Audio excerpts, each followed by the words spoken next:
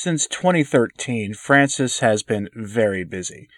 He has held major synods on the topics of the family in 2014, on the youth in 2018, and on the church in the Pan-Amazon region this past year. On September 15, 2018, Francis approved the new Apostolic Constitution, Episcopalis Communio. Those are just the major synods too, not the minor ones. We have news that'll surely put a smile on your face, at least initially. I honestly had a different video planned for today, but once I saw the news that broke over the weekend, I couldn't help myself. Some months ago, I heard of one of those internet rumors that was almost too silly to be believed, and I thought it was mostly a joke, so I made a reference to it in a video, though to be fair, I did think it was plausible, given how the people running the church these days actually think. I was basically, at best, 50-50 in thinking that what I heard was real, and lo and behold, it is.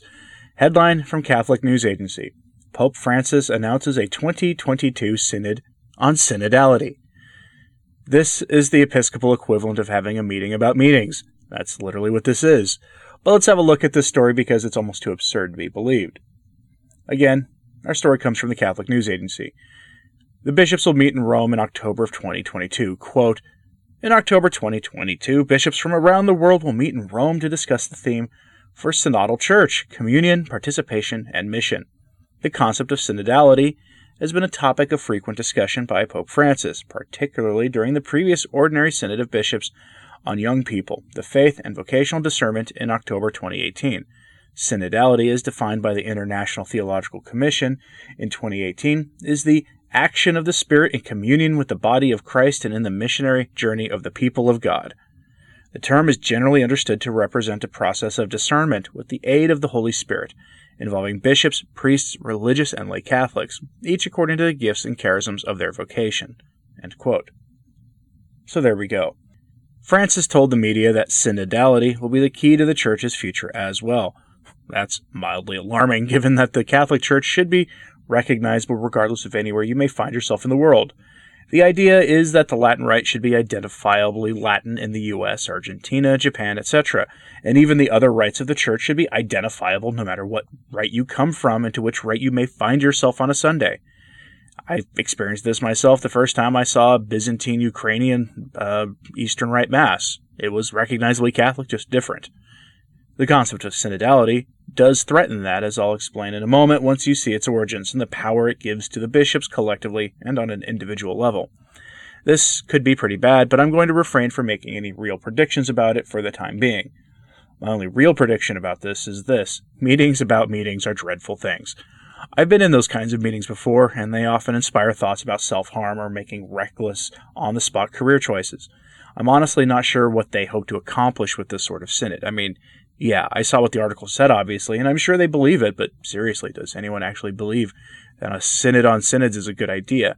I'd have more respect for a synod on fill-in-the-blank social problem, which the stated position of Francis I fundamentally disagree with this thing.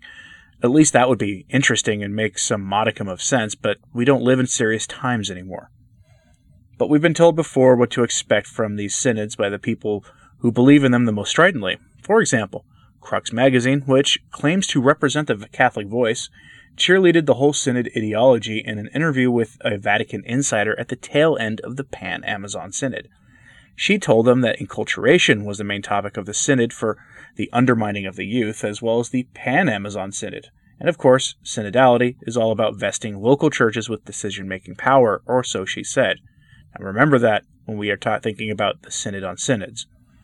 Local churches means the church in the United States or the church in Paraguay, though not, All Saints Parish in Omaha, Nebraska or whatever. The person I'm referring to here is someone who calls herself Sister Natalia Beckwart, who is the typical modern religious sister, in that she is seen in public looking like she shopped off the rack at either AOC's or Hillary Clinton's tailor.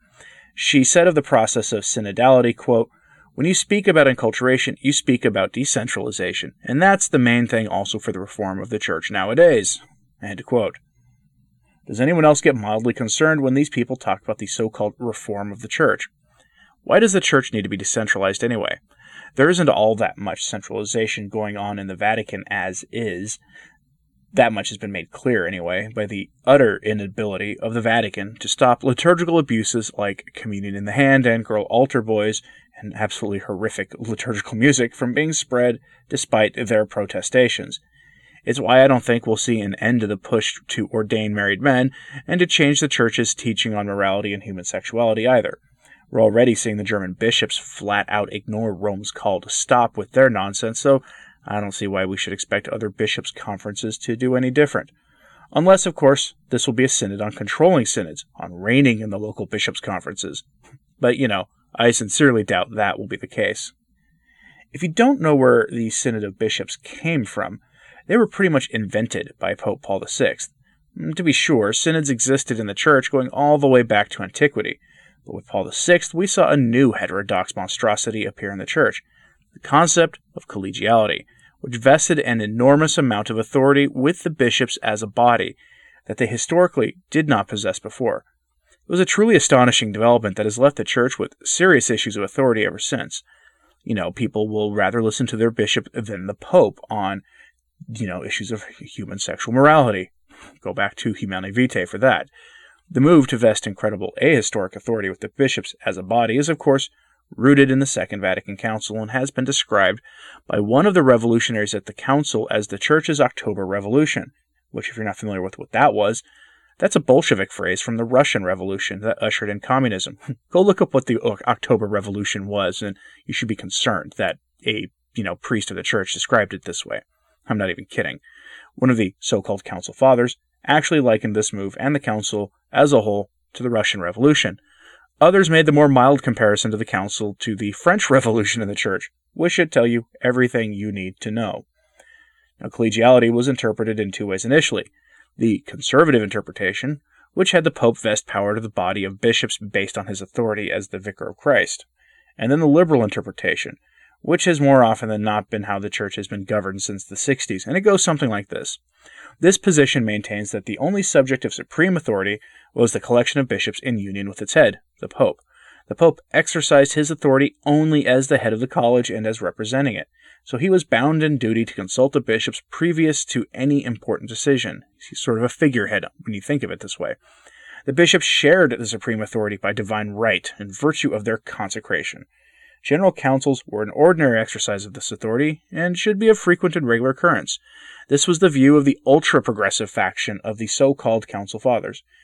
Keep that in mind the next time you wonder why Pope Benedict XVI told John Venari of Catholic Family News, the late John Venari, that his authority ended at his office door, or why John Paul II let McCarrick get away with everything he did. It was in keeping with this thinking that outlets like America Magazine screamed bloody murder when Benedict XVI lifted the excommunication of the bishops of the Society of St. Pius X, the SSPX. And it's this thinking we see with the continual meeting of the Synod of Bishops every 2 years. In an age of new things and novelties in the Church, this may end up being one of the most dangerous novelties of all. So, a Synod on Synods. I do wonder if this is what Paul VI had in mind when he implemented the Synod of Bishops system in the late 1970s at the end of his pontificate, or if even he was in a position to do this himself or anything about it himself, given his age at the time. But let me know what you think of this. Is this a silly concept and as silly as I think? A friend of mine said on Facebook that no serious person thinks in the way that the Vatican is framing this. Do you think they're right, or will this turn out to be something far more sinister? Let me know your thoughts in the comments section, and please follow the link in the description to the Facebook page or the Sources blog and follow me there as well. Thanks for listening. I'm Anthony Stein. Ave Maria.